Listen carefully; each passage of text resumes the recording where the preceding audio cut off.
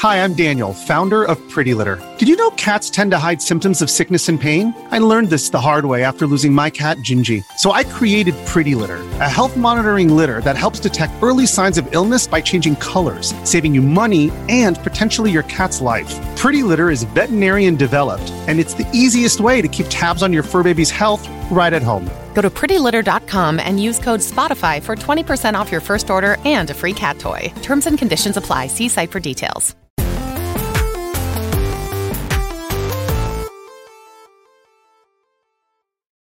Shout out to Fergie. Happy birthday to Sphinx in the chat. And what's up and welcome to Kind of Funny Games Daily for Friday, April 7th, 2023. Of course, I'm Tim Geddes, and I'm joined by one of the coolest dudes in I was about to say it. Is that what you're I was about to say it, Les. It was stuck in my head. Recently, I don't know if you were part of this conversation, but I realized that I haven't introed Greg as one of the coolest dudes in video games in a long time because I kept calling him the Big Daddy. You know? I mean, he is a big daddy. He is a big daddy, but he's also one of the coolest dudes in video games. So I recently went back to it, and it did just feel right. But you know what? You're one of the coolest dudes in video games as well. Wow. Guys.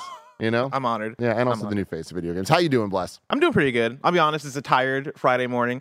I started drinking the coffee, and I started feeling like this is infiltrating my system. Infiltrating. But as it was doing that, I was like, I should slow down. You know, I don't want to go on KFD all pumped up, ready to go. Greg on Coke. Exactly. Coca-Cola. I don't want to be a Greg on Coca-Cola. And so I started drinking water instead, and the effect is gone now. Okay. Well, Yeah. you still have your coffee there. You can balance it out a bit. Yeah, I'm trying to go back and forth. I'm trying to balance it. You know. Yeah. Or chug it right now. Just chug it all right now. Absolutely not. My if this was coffee's on anything the else, way. if it was anything else, I would chug it. If the coffee, no, I know what's gonna happen to me. I Not good things. was a little late getting out of my house today, and there was a little bit of a miscommunication between me and Gia about the car, and she needed it. And I was like, well, I got to get to work. This is a complicated situation. So she was like, it's okay. I'll go with you and take the car. But because of that, ran out of time to get my coffee. So love of my life, Gia out there. She's getting me coffee right now. She's bringing it back to me.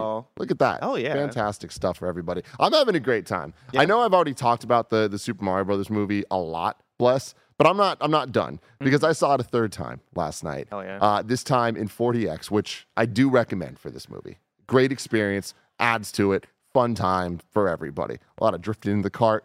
I was going to say, when does the 40X kick in ways you're like, oh, let's go? You know, what I was most impressed by the 40X in Mario was the subtlety, which is a weird thing to say. Interesting. But it's more like the bass notes of like Bowser's steps. Like you feel just a little bit of a shake.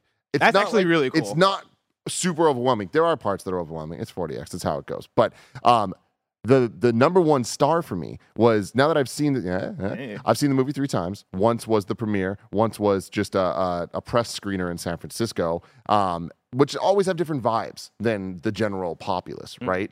Seeing this on Thursday, not quite opening night, but close enough to opening night.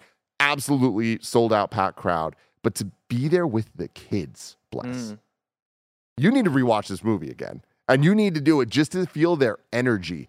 It was like Avengers Endgame for us, but for these like 5 to 10-year-olds. That's what I'm talking about. Absolutely losing their mind. All the music cues we're freaking out about, they're freaking out about, laughing at every joke. But there's this one kid in particular that the moment we see Luigi with the flashlight, just starts yelling at the top of his lungs, Luigi's Mansion! And it was just Let's go. There's just pure joy left in this world. And it just made me very, very happy. It fills me with so much joy that the kids appreciate Nintendo the way that we appreciate Yeah. Nintendo. Because that's the thing you I guess not worry about. That's the thing I think about every now and then is I know how special Nintendo is for me because I played Super Mario Brothers as a kid. I played Mario 3. I played Mario 64. Knowing that the kids aren't having those same experiences, I'm like, is Mario hitting the same way for y'all? And here, a kid hollering and being like, "Oh, Luigi's Mansion!" I get Mansion. that It's like, reference. yeah, I mean, because of course Luigi's Mansion is on the Switch, right? You can play it right now. Totally. Yeah. It's to your point. Like I think the future's in good hands when it comes to our favorite plumber at the very least. I don't know about many other things.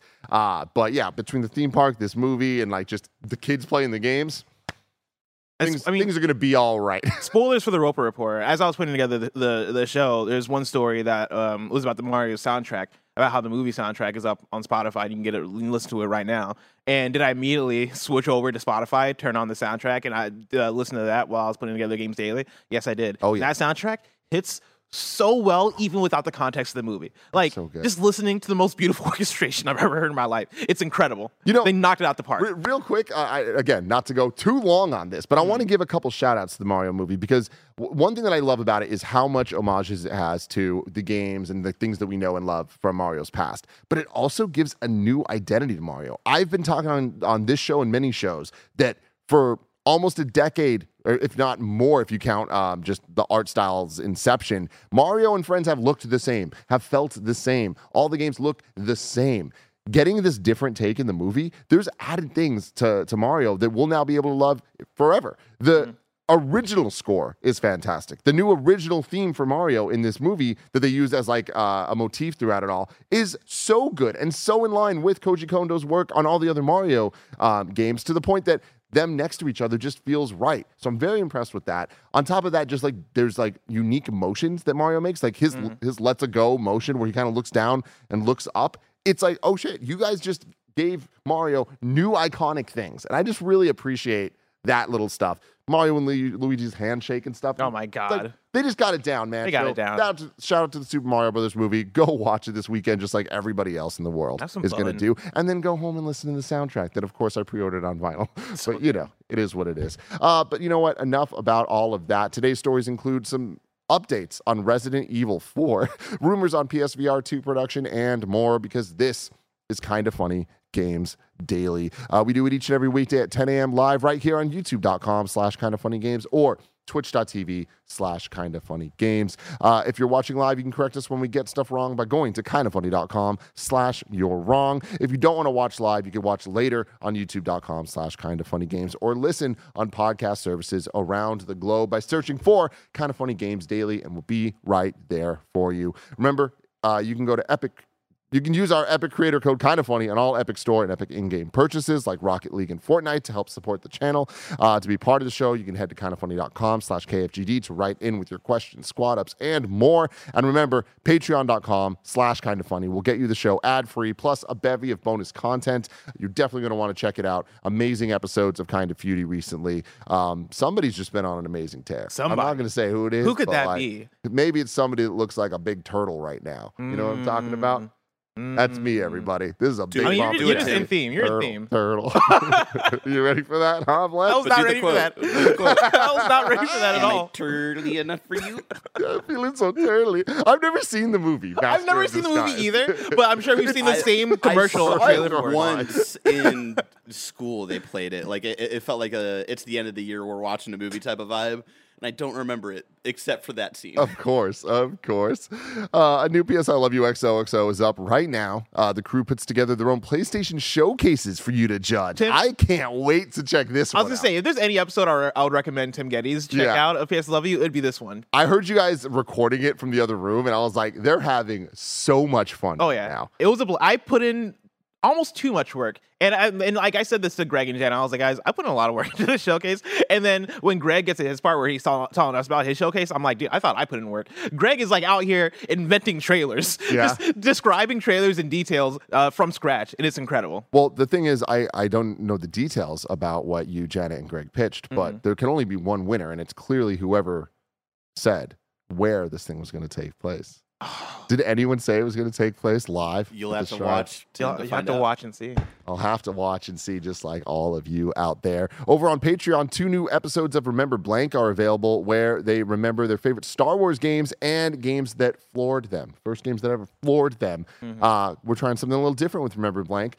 More topical theme stuff. That's exciting. Getting good That's feedback cool. on it too. Yeah, I think this format allows us to have more conversation as opposed to like one person bringing their game like show and tell and like just being the one person in the conversation. I like this format because it is okay. What's your favorite Star Wars game? And me, Mike, and Greg go around in the circle and talk about it and bring in the audience write-ins. And also like it's the only show where it's me, Mike, and Greg. Yeah, I'm not with Mike on any of our podcasts, and so like I rarely talk to him on content. And so I think having me, Greg, and Mike there as a trio is a pretty fun time. Yeah, absolutely. Some more little housekeeping for you. We just did our Super Mario Brothers movie in review. You can check that out now. And next week, we're going to be doing the 1993 Mario movie. I can't wait to do that with everybody. If you want to watch the movie for free, you can go to kindafunny.com/Mario to watch that via the Internet Archive. That's the version that we are going to be reviewing ranking, and recapping on In Review next week. And Tim. Uh-huh. You have one final thing to tell the kids about? Of course I do. Later today, after this. It won't be live because we keep getting dinged on trailers when we do stuff live. But sometime today, it will be available to everybody. Baird and I, of course, are going to react to the Ahsoka's trailer from Star Wars Celebration, as well as all of the Star Wars announcements. So much crazy stuff. Can't wait to talk to Baird about it later. But right now, I'm going to have to thank our Patreon producers, Tripod Plus Plus and Delaney Twining, for helping make this show happen. Today, we're brought to you by Shady Rays and Evil Dead Rise, but I'll tell you about that later. For now, let's begin with what is and forever will be the Roper Report. Thank you so much, Cool Greg. It's time for some news. 6 stories today. A baker's dozen. Really lightheaded from that whole string of words together. But you did it. You made it happen. I did it, everybody. And now you got your coffee in front of you. Let me Just take a a sip. big old, what do they call this one? A grande? A Trenta? Trenta. 30 fluid ounces of iced coffee goodness. I don't know how you do it. I don't know either. I'm a small boy. You are a small boy. Yeah, small world. that's why the small coffee works for me. Yeah. Story number 1. Resident Evil 4 Remake sales top 4 million units. This comes from George Yang at IGN. Resident Evil 4 Remake has now sold over 4 million copies worldwide, Capcom announced. This comes after Capcom previously revealed last month that the game sold over 3 million copies within its first 2 days of release. In addition to RE4 garnering interest and attention from the release of the Chainsaw demo prior to launch, sales of the title grew steadily following a highly positive reception from customers, driving worldwide sales over 4 million units. According to Alex Anil, writer of Itchy Tasty, an unofficial history of Resident Evil, Resident Evil 4 Remake is the second fastest selling Resident Evil in history. This means RE4 Remake is, by most measures, the second fastest selling RE in history within the first 2 weeks. However, it's very likely RE4 will overtake RE6 before long. RE6 shipped 4.5 million at launch, but didn't hit 5 million until nearly 12 months later. That's a crazy drop off. Yeah. Like 4.5 at launch, and then you didn't get to 5 million until a year later. Yeah. Like, I mean, I guess that makes sense, even if the games were not bad, were great, whatever it is. Like, at some point, there's going to have to be a major drop-off, unless you're Mario Kart. But, I mean, even with Mario Kart, at some point, there is a drop-off. For sure. As it kind of... That's just such like a boom, like out of nowhere, and I'm sure part of that's probably word of mouth, right? Because RE6 is one of the ones that people don't fuck with. RE6 is easily the most... frowned upon core Resident Evil title Remember so this far. logo? Yeah, I do. The giraffe getting sucked off. Yep. I don't think I ever noticed that. And like I remember as soon as you said it, I identified it. Yeah, I remember a trailer playing on TV one day for this, and my dad's not like an internet guy, so he's not even like really looking at commentary on the RE6 logo reveal. But he put together like, why does that look like a giraffe getting sucked off? What's going on there? Yeah, that's so funny. On I want to say episode 2 of Up at Noon, Greg and Brian Altano had a whole and Mike Drucker, I think, like the whole core bit of that episode was making fun of this logo and things that it kind of looks like. And I remember it being very funny. Very funny. But yo, shout out to Resident Evil. Shout out to Capcom. We talk about this a lot, Bless. You and I on this table right here. We talk about Ubisoft and like, what's going on, Ubisoft? What you doing? And then we talk about Capcom and we're like, you're cruising. You're cruising. You're doing it. You brought it back because Capcom was in a very bad space about 10 years ago. And then slowly but surely, they've really kind of turned the tides. Monster Hunter World, lighting the world on fire, and then all of these RE remakes, the new RE games, all of them working together so beautifully. Like, they're doing really cool stuff over there. And to see them find the success both from a sales perspective, from customers being happy and the consumers, but then also the critics loving this game, like they've really cracked the code on remaking amazing games. And to go from 2 to 3 to 4 with RE, like they pulled it off. Like I'm still working my way through RE4 remake, but RE4, I mean, of course, I'm loving it, man. Like they did it. They really are accomplishing the dream of taking one of the best games ever and just making it modern and even better. And having just come off Dead Space and Metroid Prime, it's like we're out here, Bless. Oh yeah, we're out here. Yeah, shout out to Ari. Interestingly enough, you know, this goes back to the PS Love You episode.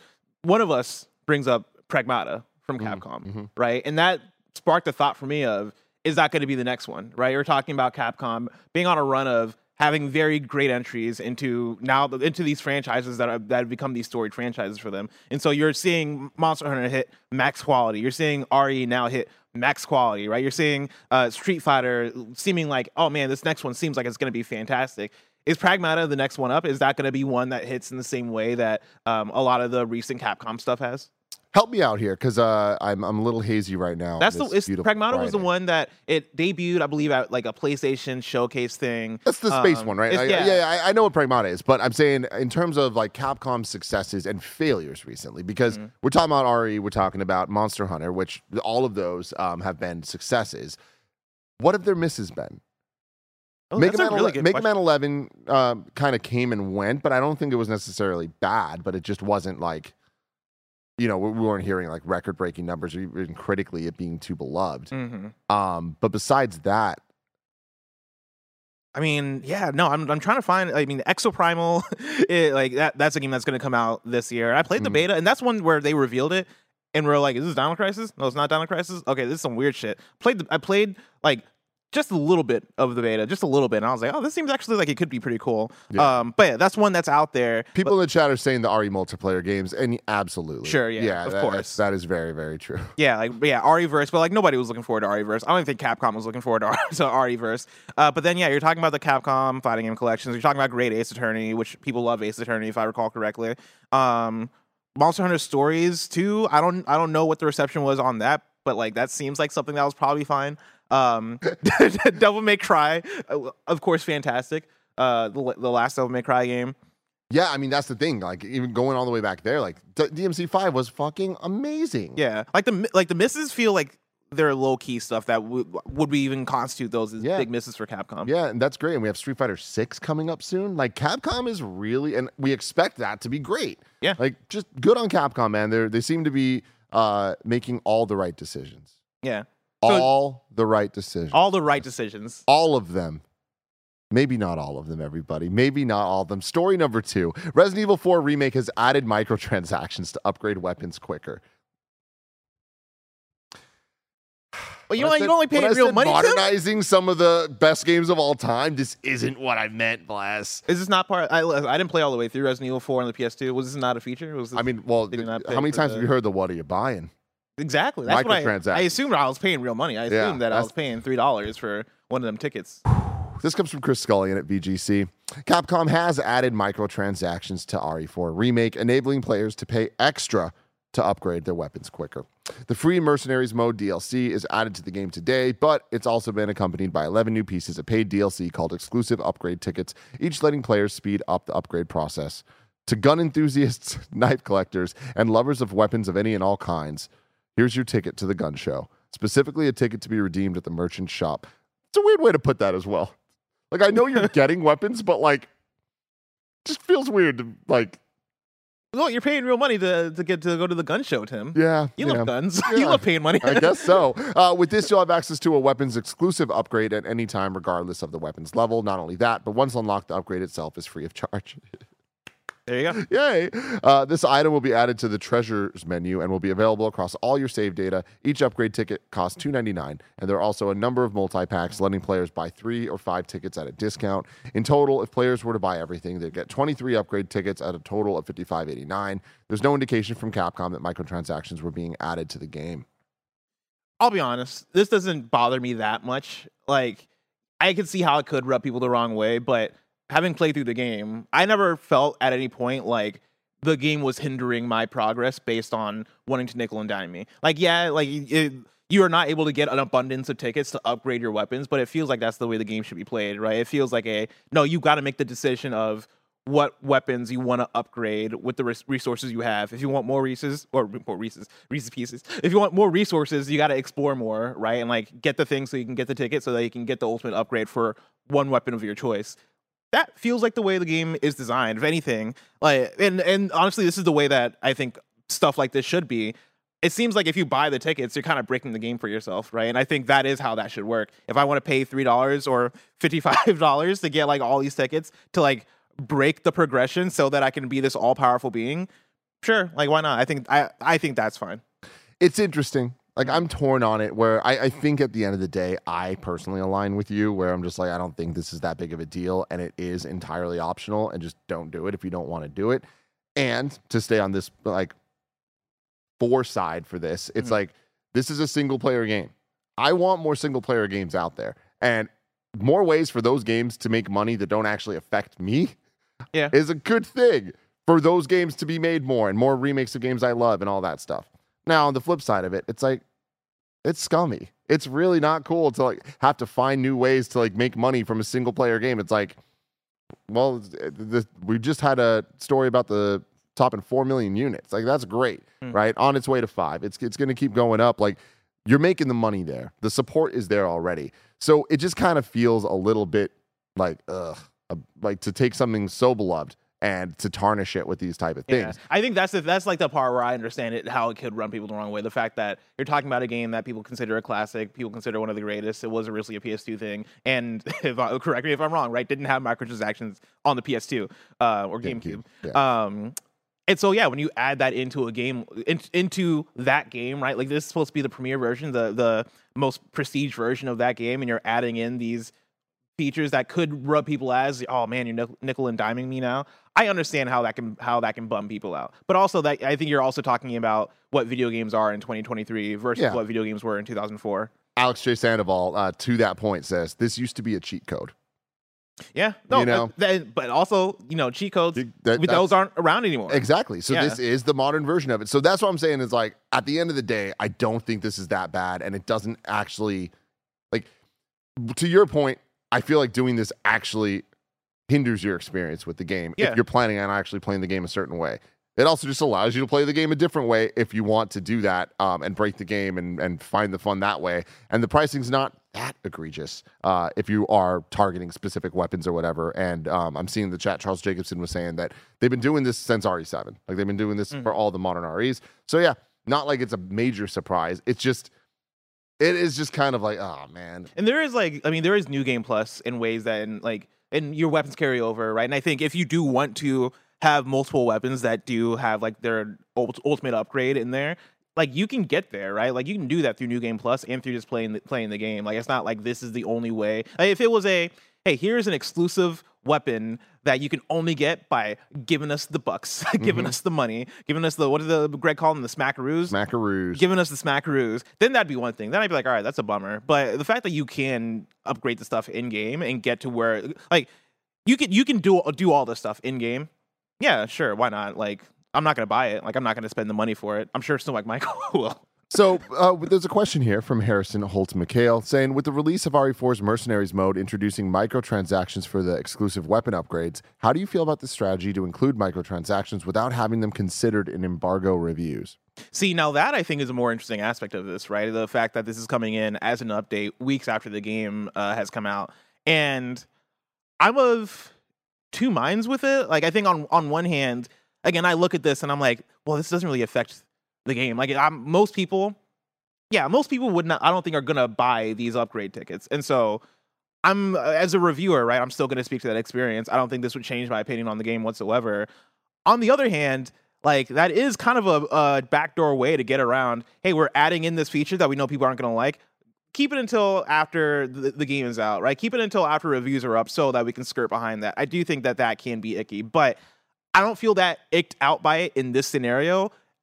It is case by case for it. I mean, I think a big thing here is, in comparison to a lot of other games that do similar things like this, this is a single player game first. Like, the amount of people buying RE4 for the RE4 campaign versus Mercenaries mode, right? Yeah. Like, there's a wide gap between that.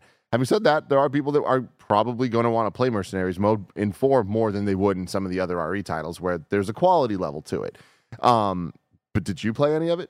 Mercenaries. Question here: is Mercenaries mode just added now, or it was just added? Yeah. Because if it's just added now, I don't even think that's as bad as if it was added and then they add the microtransactions 2 weeks later. You get what I'm saying? Like, if the whole mode with that stuff is added later, that's just, I see that as like value add for the game, in the sense of, like, people are buying it for the campaign. This multiplayer mode is just to keep people going after they beat it. But that just goes back to how people review games to begin with. Like, when you review a game, I mean, I know how we review it here at Kind of Funny. We're not reviewing every mode in the game and all that stuff. We're reviewing what the game is to us. And like RE4 to you was playing the campaign. Are you ever going to play Mercenaries mode for even 1 second? No, I'm not. Yeah. straight up. And like you still did the reveal, and that's right? still like when I talk about my experience with The Last of Us, the first game back in 2013. Half of my experience with that game was how much I love the multiplayer in that game. That's not going to speak to everybody. I'm sure if I talk to you, I don't know if you play the multiplayer. People say Mercenaries is not multiplayer. I don't play Mercenaries. Okay. I think Mercenaries. That's what I thought. I thought Mercenaries was just like the survival / like horde mode type thing,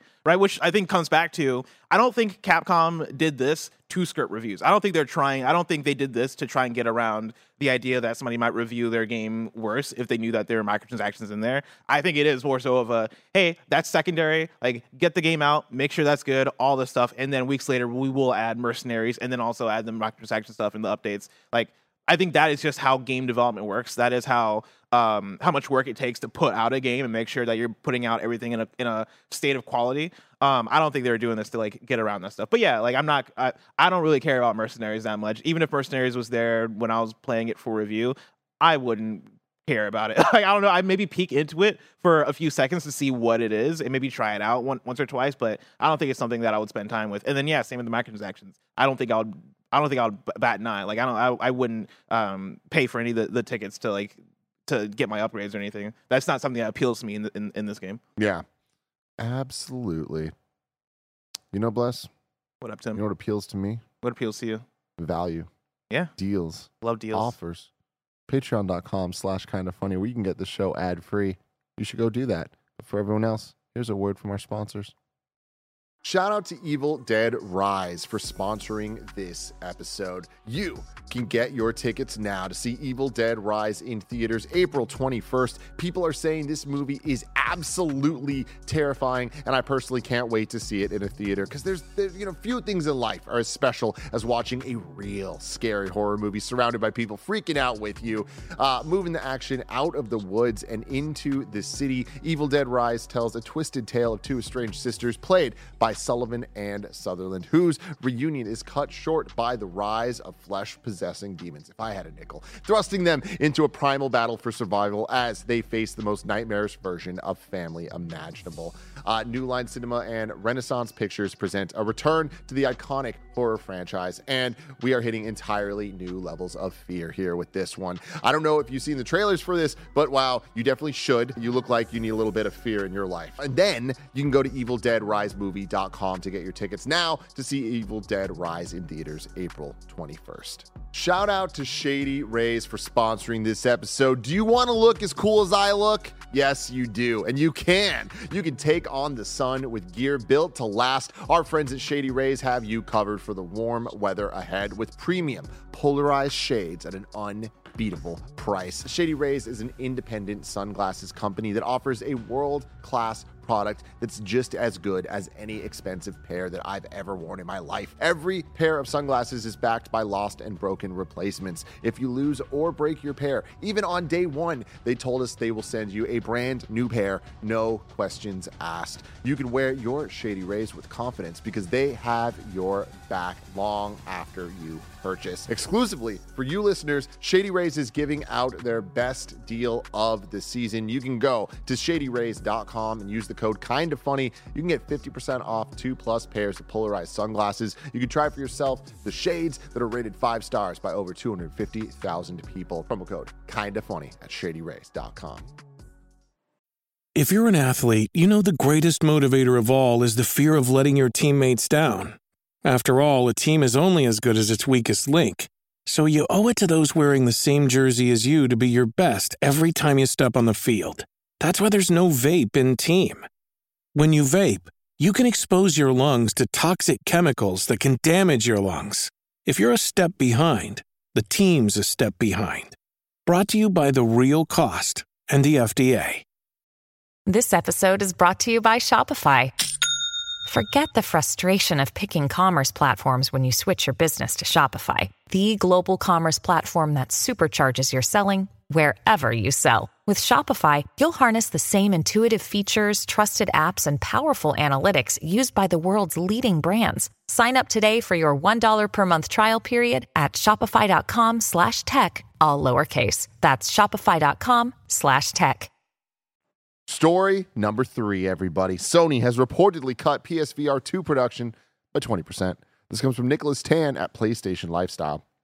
Sony has reduced its PSVR 2 production by 20%, according to Ming-Chi Kuo, a tech insider primarily known for his analysis and projections for future Apple products. That's really funny. I see his name so often on different subreddits that I look at for like leaked Apple shit. So yeah, doing his thing. This counters a prior statement from Sony in January where it denied reports that it had cut production numbers of the headset due to middling pre-order figures. In addition to his critical update that Sony has cut PSVR 2 production, Kuo does not share a positive outlook on AR and VR headsets for the near future in his latest Medium article. The Meta Quest Pro only shipped around 300K during its product lifecycle, while Pico, who could ever know? Who could figure that out? Biggest AR VR headset company in China, had shipments in 2022 that were more than 40% lower than expected. These figures, he concludes, mean that AR and VR headsets like PSVR 2 are not the next star product in consumer electronics in the foreseeable future. He believes Apple's one of the last hopes that this position might change, but he still thinks that the market may overestimate these headsets over the next few years in terms of their overall contribution to companies that supply components for them. Yeah. Sure, yeah. Not a surprise, right? Whether or not these reports are true, right? Like we've heard similar things before, right? Like there was the time where it was reported by I forget who, but then Sony came out and they were like, no, we're still good. Like we still have these same sales projections, right? Now it's popping up again.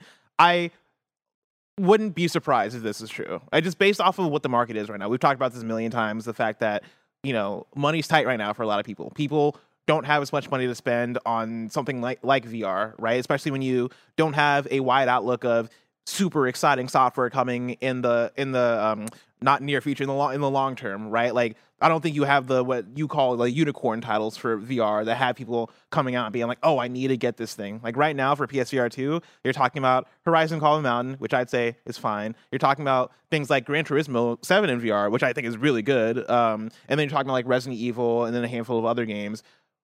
But a lot of those games I would say are not system sellers. And so I'm very curious. I can't wait to see if we ever see the numbers for PSVR 2. That's another thing is I don't know if they're ever going to report those numbers. They're going to hit enough to make it worth talking about. Yeah, because I can't I'd be so shocked if we're talking about something that's in the millions, but we'll see when and if the numbers come out.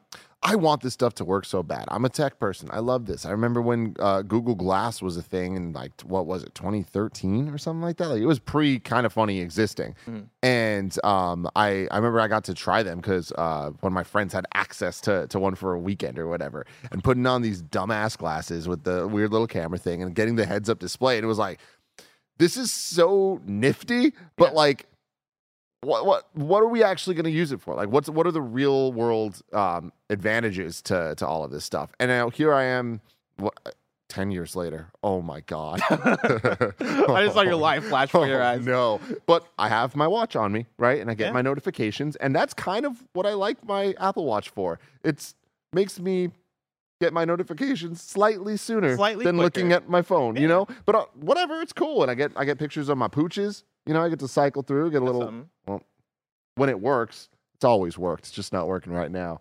Anyway, I believe you. I get to look at my dogs, and I like that every day. Bless. But I think that's kind of where certain tech just kind of fizzles out, right? Where it's like it has like a lot of promise, and then it gets mainstreamed. Apple usually has something to do with that part, and then we iterate and iterate until it's just an annualized thing, and we kind of all just expect it. And you're either like, I want one of those, or I don't want one of those. Mm-hmm.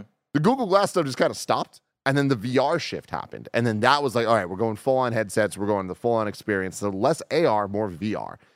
In the last year or two, there's been a lot of hints towards it being more of a mix. And we see the more successful VR headsets all have that pass-through ability. And they have been iterating and solving a lot of the cumbersome issues that previous headsets have had. We're still not at that tipping point, though, of it just working the way things should and people having needs that they want met, that are actually being met simply and affordably, or even not affordably, but worth the price to it. Mm. Where right now there's a barrier of entry where there is still the early adopters. I feel like all VR right now is early adoption, and there's pros and cons to all of that.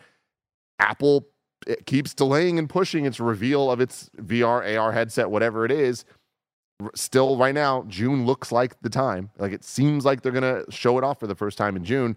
But I wouldn't be surprised if that's not the case based off what's being talked about here. What does this all mean for VR? Will there be a PSVR 3? Oh no, there's not gonna. I would be shocked. I think the VR space would have to completely shift and change, and maybe that is Apple, right? Maybe that is Apple coming through and being like, "We figured this shit out. We know what it needs to be in order to be successful and in order to be affordable and all these things," right? I have a tough time thinking about what that would be today because I've had the experiences with VR where I'm like, "Whoa, this is mind blowing. This is really cool." Like yesterday on Remember Blank that you can get right now on Patreon, we talked about the gaming experiences that blew our mind, and both me and Greg brought up some VR examples. And one of the examples I brought up was Beat Saber, like playing that for the first time and playing that for the months after and years after I played this for the first time. I continue to be blown away by it. Right? That is Why? Because it just worked. It just worked. It just worked. It was easy. It was simple, and it was fun. Right? Like it was such a good time. That is such a, I think not a tough thing to nail. I mean, it is a tough thing to nail, but also it's like so much needs to come together, right? And like I think you can only have a handful of Beat Sabers before it's like, all right, but what else can you give me though? Like I think Astrobot is another one of those where it's like, wow, like that floored me, that blew me away.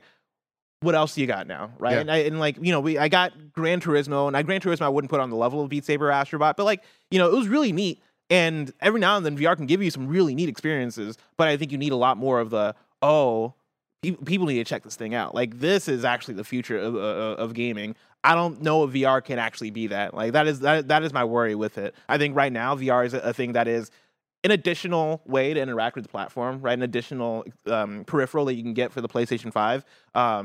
But I don't know. I don't know what you need to do in order to make it more of a widely adopted thing for the PlayStation audience. It's really interesting, and like obviously there's bubbles everywhere wherever you are. Being in the Bay Area, a very tech focused area, there's going to be a lot more adoption of things like this. But I would be willing to bet that any restaurant you go to in San Francisco, it would be a safe bet to be like 50% of the people here have probably owned a smartwatch at some point. And I think that that's a wild stat to look at and be like, oh man, like that's made the market penetration. Like that's happened. And that shift has happened because when the watch first came out, it was like $1,300 or whatever from Apple. And then now you can get one for like $200, that all happened within like a 4-year period of it being hey, here's the proof of concept of early adopters, and you want this as its premium product, and then it makes its way down to the general consumer. I can't fathom that happening for VR headsets.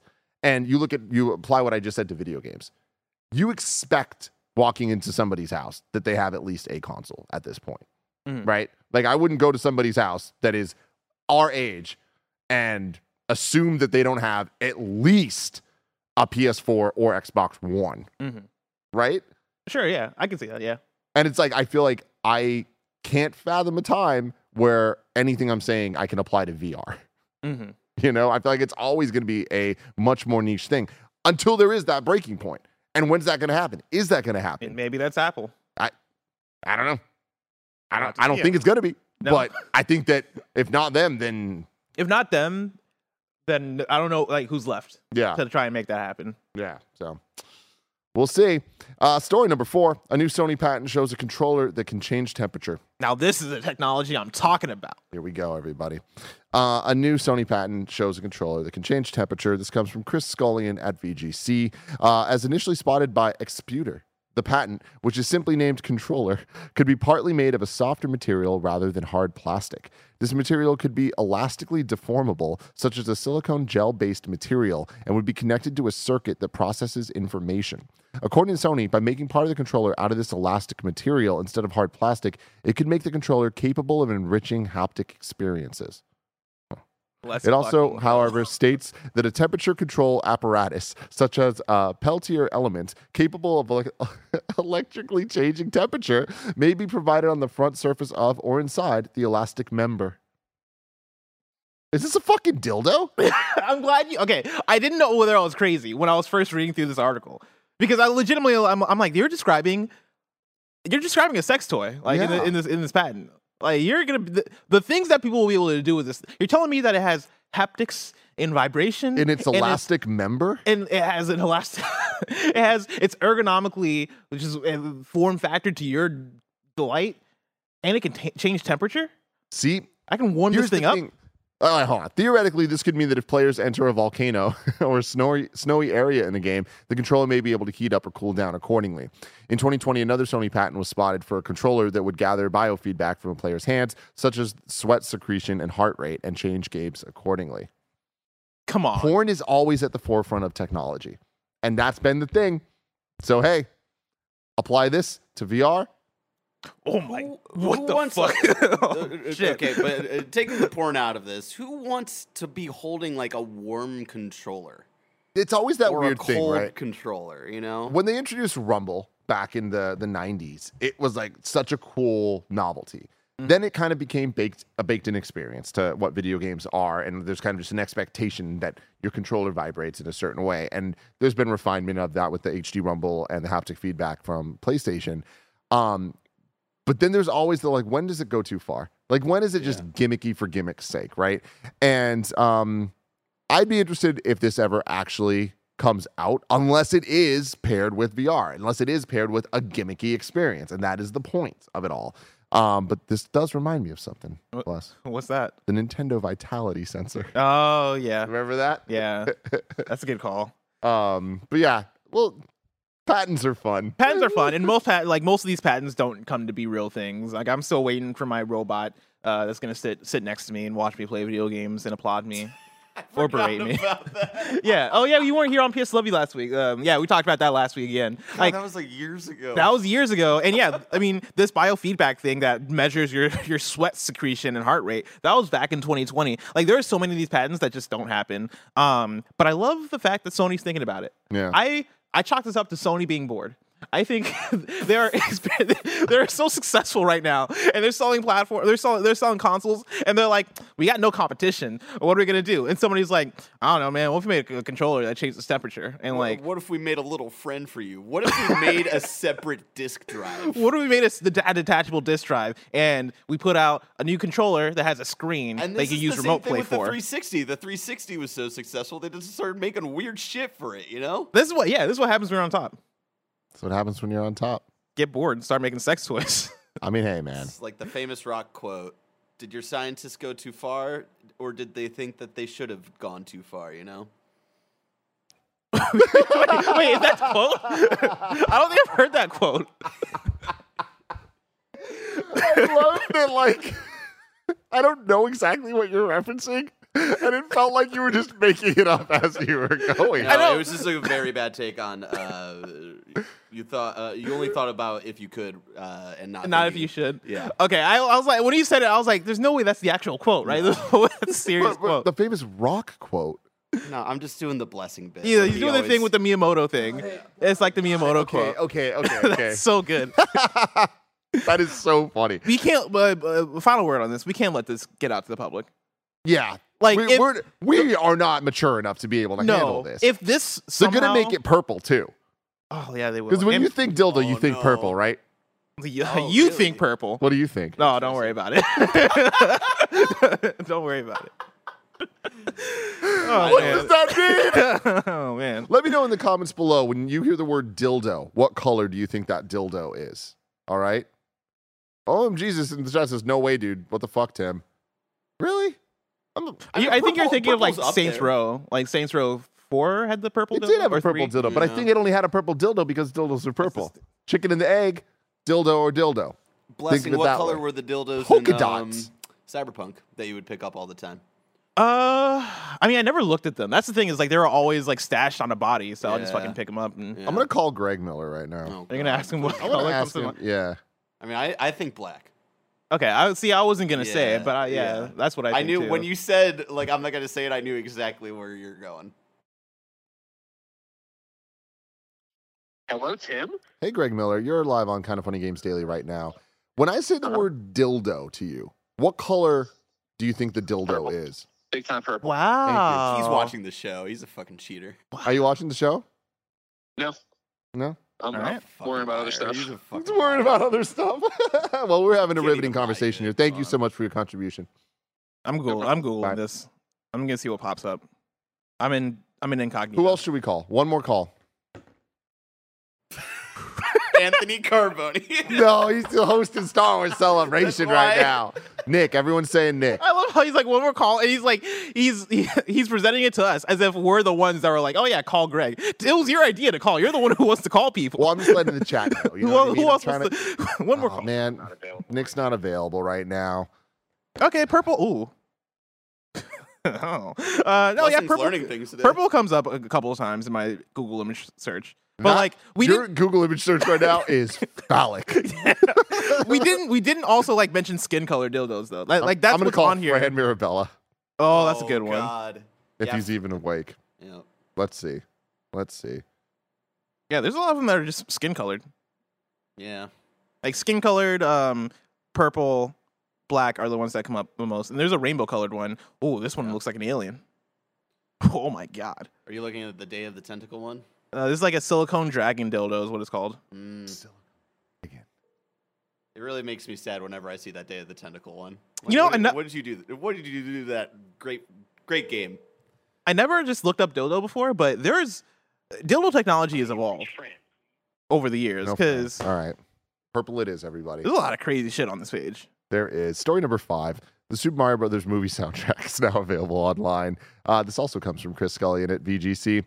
We've been talking about this, but you can get it now on all digital music services. The soundtrack consists of 37 tracks at a total running time of 1 hour and 28 minutes of just pure bliss. 35 of the tracks were composed by Brian Tyler, who previously scored Assassin's Creed 4, 7 of the Fast and Furious movies, and the Tokyo Drift score. Too damn good. And composed the Avengers Age of Ultron alongside Danny Elfman. The other 2 tracks are Peaches, Bowser's song, which was written by Jack Black, and the Mario Brothers rap from the 90s cartoon, The Super Mario Brothers Super Show, which features in the movie. Those looking for a physical release of the soundtrack will have to visit IM8bit, which is currently taking pre-orders for the LP vinyl set, as well as CD and cassette versions, and a 7-inch vinyl single of Peaches. Which is just I love that. I love that they gave it just the single of Peaches gets its own vinyl. Did you get it, Tim? Did you pre-order this? Oh yes. Okay. Oh yeah, baby. Are you kidding me? Let's go. A big tip for any of those pre-ordering this. Don't say big tip after we just looked up dildos. Big old tip. Big purple tip. Big tip. Just the tip. Be patient. Be patient. Oh yeah. Oh, it's gonna take a while for it to get to you. I'm still waiting for It's my gonna take a Persona while for it to 4. come. Yeah, it's gonna take a while to pop up. I see what he did there. Hey, it was a boner joke, just like WandaVision. Anyways, the thing I want to tell everybody is I was listening to the soundtrack, and there's a lot of surprises when you listen to the soundtrack, because sometimes when there's scores and then the movies, they like cut up even the songs to be used in the movie in ways that like cut out things. And because of how some of the licensed music is in the Mario movie, it's covering up songs from the video games that are orchestrated that we don't get to hear in the movie. So listen to this to hear. I don't want to spoil what the songs are, but there's some dope shit that didn't make the cut of the movie that you get in this beautiful hour and 28 minute soundtrack. I just watched a clip on Twitter of them putting a track that was definitely meant for a scene that got replaced by like a licensed song, and it's so bewildering that that's not the track that they used. It's so good. Yeah. It's so it is. good. I can assume what you're talking about, and I cannot wait to listen to this shit. Story number 6. Ooh, this excites me. Teenage Mutant Ninja Turtles Cowabunga Collection sells 1 million copies. This comes from Kat Bailey at IGN. The Cowabunga Collection sold over 1 million copies, Konami announced today, an impressive feat in light of it being a retro collection comprised of older games from the 8 and 16-bit era. Konami revealed the news in a cheeky infographic that also revealed that 6 million pizzas were eaten and 350 million foot soldiers defeated. We're thrilled and a little shell-shocked at this morning's fantastic news, Digital Eclipse said in a tweet. Thank you to Konami and Nickelodeon for the opportunity to make Cowabunga Collection, but most of all, thank you to the intensely loyal TMNT fans who loudly supported this project. Cowabunga Collection is freaking awesome. It is one of my favorite collections of games that I've seen in a very long time. I think that there's been a lot more love being put into collections recently, and this is a great example of it. You go in, just the presentation, going through the menus, the ability to rewind however you want, all the things of earlier we were talking about Beat Saber, it just works. Mm-hmm. Anything you expect a collection of retro games to be, this is that. The borders and just overlays, everything looks so good. The different scan line and different like filters and stuff, they're great. Sometimes you can tell not enough work and love was put into it. They just nailed it with this stuff. So anyway, the quality of the games definitely ranges. There's some hits, there's some misses, but hey, overall, great job to them, and 1 million copies sold to this, way higher than I would expect. I'm glad. That's my thing. I'm glad to see it successful. Because you often make the argument of, oh, do we want to bring back these old things that people might have forgotten? Like that. I'm glad to see that people are actually showing up for this one and putting their money where their mouth is. Is that the right? Putting their money where their wallet and putting it on the table and buying the thing. I'm glad that they're doing that. Yeah, good on you. 100%. But hey, supposedly blessed. There's this last Ronin Ninja Turtles game happening. Can't wait for it. But if that happens, it's going to be so far away. If I want to know what's coming to mom and grab shops today, where the hell would I look? You would look toward the official list of upcoming software across each and every platform as listed by the Kind of Funny Games Daily Show hosts each and every weekday. Yeah.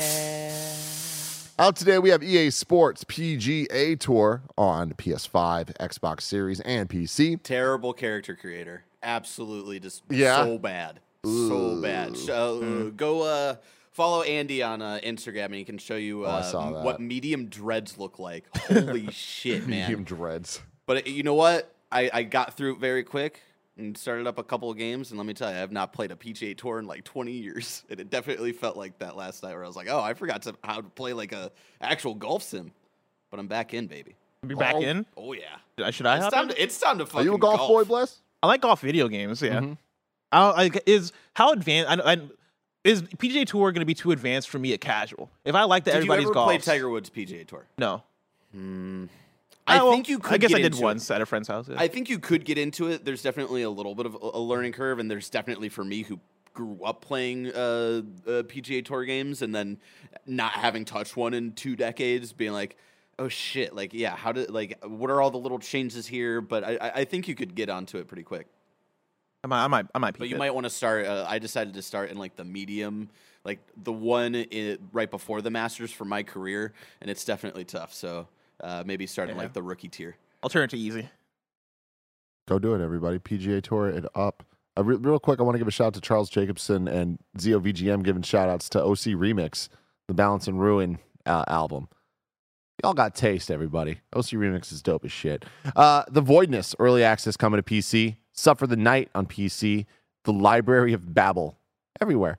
New dates for you. Rhapsody Marl Kingdom Chronicles launches August 29th on Nintendo Switch, PS5, and PC. Trepang 2 launches June 21st for PC. I think that might be Squared. Squared? Trepang Squared launches June 21st. Mr. Sun's Hatbox launches April 20th. Blaze it up for Nintendo Switch and PC. Deals of the day. The Epic Game Store's next free titles have been revealed.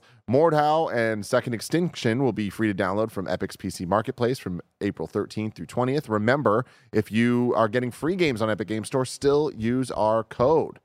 Okay? Still use the code. Kind of funny. Is this Mr. Sun's Hat? Oh, it is. Fun little 2D platforming action game.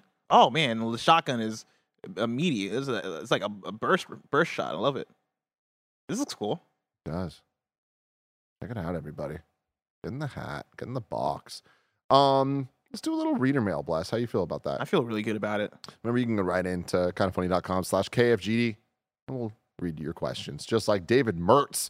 Hey, Kind of Funny crew. Lots of news today from Star Wars Celebration, but none of it has been game news. Is there a story in the Star Wars universe that you would like to see as a game, or is there an older Star Wars game you'd like to see return in a remaster, reimagining, or adaptation?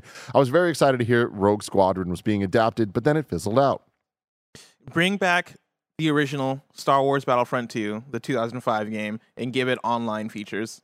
Like, bro, just restore the online features. Just do it. Just do it. That's all I want. That'd be great. I'd be all about it. I would love a new pod racer. I know the fact that we got the remasters is mind blowing to me. With trophies, I had such a good time playing Star Wars Racer again. But I'd love a from the ground up next gen. Like, let's see the Boons of Eve classic, like with those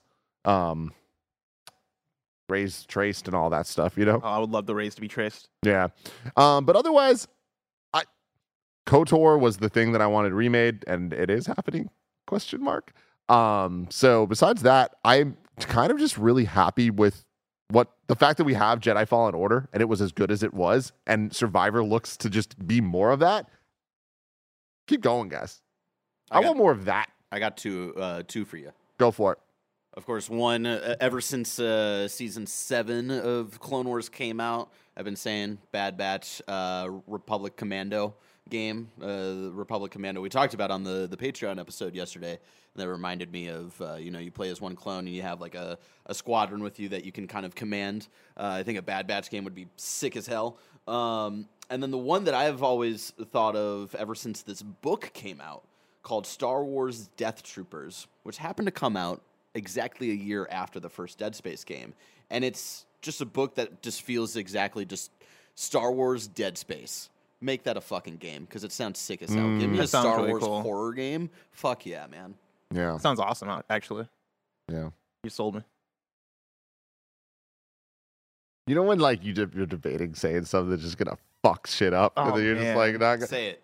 Do you want me to say it? Say it. I'm not gonna do it. It's something that's gonna upset Barrett. I can tell. No, I can tell. No. A game called Luke Skywalker, where you just get to be Luke Skywalker, and then you get to do cool fucking shit. Okay, you upset me too with that one. All right, and you get to be called the first and last Jedi. All right, the only Jedi. Fuck all the other goddamn Jedis. That's the subtitle of the game. All right, and the main mechanic is you just whine all the time and be a fucking badass. Honestly, okay. I in my head I was thinking about like I would be down to play as Rey Skywalker in a video game. Rey Skywalker, which is probably just as dumb as what you said. But now that you said that, I can say that without guilt. Say whatever you want. Yeah, I'll play as Rey Skywalker. I don't know how you would do it. The opening crawl of this is just like, yeah, The Last Jedi didn't happen. So yeah, take that, everybody. What color do you think dildos are? Let us know in the comments below. There's another fun question here if you want to tackle it. I do want to get into this other fun question from Jakey Oz. Bless. Hey, Tim and Bless. Congrats on the hosting hat trick. 3 days together in a row. This was from weeks ago. Got it. Still 2. All right. I have a fun thought exercise for you guys today. When Nintendo launched N64 games on the Switch, it launched with 9 games. The Game Boy also launched with 9 games. The Game Boy Advance, 6 games. If we ever get the GameCube ported to the Switch, what 6 or 9 nice games would you be your dream lineup for launch? And what games do you think Nintendo will actually launch with? If you want to take it one step further, you can apply the same question for if/when the Wii gets ported to the Switch. Thanks for everything. I feel like there's 4 obvious ones that come to mind immediately for GameCube. Mario Sunshine, because you want a Mario game there. Zelda Wind Waker, because you want a Zelda game there. Smash Melee, because it's Smash Melee. And then Luigi's Mansion. Yeah. I feel like those are the 4 horsemen of the GameCube. It's interesting because with where we're at with the Switch of having remade Metroid Prime and getting the ports, the port of Sunshine with the 3D All-Stars collection, I'm a little less convinced we're going to get GameCube on the Switch Online, especially because there's rumors that F-Zero GX is also being remade or remastered by Next Level Games, I think it was. And if that happens, woo-wee! We are in for a good time, but a very difficult time. You ever play F-Zero GX? No, I didn't. One of the most hard games I've ever played. Really? The campaign, I never beat it. It is like 4 levels in. It's just F-Zero historically has been very hard, though, right? Like, or maybe I'm just bad at it because I remember playing the Super Nintendo one and I played the N64 one, and I was not good at either of those. I don't know that I would say that they're known to be hard games, but like GX is ridiculously difficult, punishingly so. But it's cool as hell. The story mode, dope. Like there's an actual story, and you get to be Captain Falcon. Does he punch people? He does punch people. Oh, let's go. I'm all about that. But I think that you're onto something here where Melee, Luigi's Mansion, 2 launch-ish titles for GameCube that would make a lot of sense. But then besides that, I don't think that they would get too deep in the Duffy on GameCube games. I mean, let's talk about this. Switch Online, major success. They have a ton of games at this point that are available. Like pretty much everything you'd expect to be there is there, with very, very rare exception. And some made-up games. Many made-up games. Yeah. An excessive amount of weird special edition things of like, you get to play this with cheat codes on. Here's Zelda with all the power-ups. Cool. But do you think that with the idea of the Switch Pro, Switch 2, whatever the hell the next Switch is, I'm of the belief that the Switch branding is going to maintain, one of the reasons being because of Switch Online. And they're going to continue the Switch Online. If they continue Switch Online, do you think we get GameCube? I don't think so. For some of the reasons you're talking about, being able to remaster Metroid Prime and put that out, and like having probably eventually doing Wind Waker, right, and Twilight Princess, you have such an access of GameCube games that are modern enough that you can re-release them and actually have people pay money for it, as opposed to offering them as a subscription. And I think you start to step on your toes a little bit. I know that with Mario 3D All-Stars, you had Mario 64 in there, right? But like, and you also have Mario 64 in the Nintendo 64 thing. But I still think that's far enough back there where you can get away with it. Like I view N64 as retro, where GameCube, I guess GameCube now technically is retro, but it's not. I feel like that was like that generation forward is like modern gaming to me, right? I feel like that is like the oldest you can get and still kind of call it modern. I know it's probably weird and arbitrary, and maybe it just applies to me because I'm 28 years old, but yeah, I feel like it'd be weird. I could see them being like, oh, it's weird. Like we can put these games out again and make money off of them. I think we're at the point that like modern gaming is PS4. I think debatably the PS3 generation, but I think even that is in that weird kind of middle ground. But I think that we will get GameCube at some point. But yeah, it does. Aging. Me too. It breaks my mind to think about that. But yeah, I want Melee, man. I feel like that'd be great on Switch. But I think to Jakey Oz's question, right? Because we name mainly first party stuff. I would also throw in, if this were to happen, Soul Calibur 2, and this is me getting crazy now. Soul Calibur 2, and then also Resident Evil 4. Mm-hmm. I feel like if those were the 6 games, to go through them, right? Melee, whatchamacallit, Sunshine, Zelda Wind Waker, Luigi's Mansion, Resident Evil 4, Soul Calibur 2. That's a fucking banger-ass lineup that represents the GameCube completely. And I think later on you would get the Metroid Primes of the world, maybe Animal Crossing, stuff like that. And then also WarioWare Inc. Mega Party games. Ooh, definitively the best WarioWare game. Yeah. Jay Baseball says Pokemon Coliseum would be awesome to have on Switch. That is true. Pokemon Coliseum, pretty fun game. It was a full-ass console RPG Pokemon. People just pretended it didn't happen, but it did. What was up with the Gale of Darkness? That was the like spiritual successor to Coliseum. Also a full-ass console RPG. Are those good? I liked Coliseum. Didn't like Gale of Darkness as much. I seem to be in the minority on that, but I'm a big Umbreon Espeon fan, so they were like the core ones from Coliseum. Anyway, let us know in the comments below what color the dildo is. Next week's hosts are me and Greg on Monday, me and Andy on Tuesday. Interesting. Bless and Greg on Wednesday, Bless and me on Thursday, and me and Bless on Friday. Did we get anything wrong? Did we get anything wrong? That's a great question, but also a silly question, Barrett. Of course we didn't. Of course we got absolutely nothing wrong. KDG says, Tim said he couldn't call Anthony Carboni because he's in the middle of hosting Star Wars Celebration, but it's 7 p.m. here, and it's done for the day. You'd only be interrupting whatever dinner plans he has. That's how time works, Bless. How drunk do you think he is right now? He's going crazy. He's at the club just fucking like... He's probably having dinner with like Ian McDermott and like really cool Star Wars people, you know? He's going crazy at the club right now. In the bathroom doing cocaine for the first time ever. He's like, I've never done this before, but I'll try because I'm Anthony Carboni. I'm cool. That's how he sounds to me. He is cool. He's really cool. I don't think I've met somebody cooler. Kebab System was correct. Google Glass was launched in 2013, same year as Xbox One and PS4. Jesus, I was 18. That's wild, man. I appreciate this one from Radic.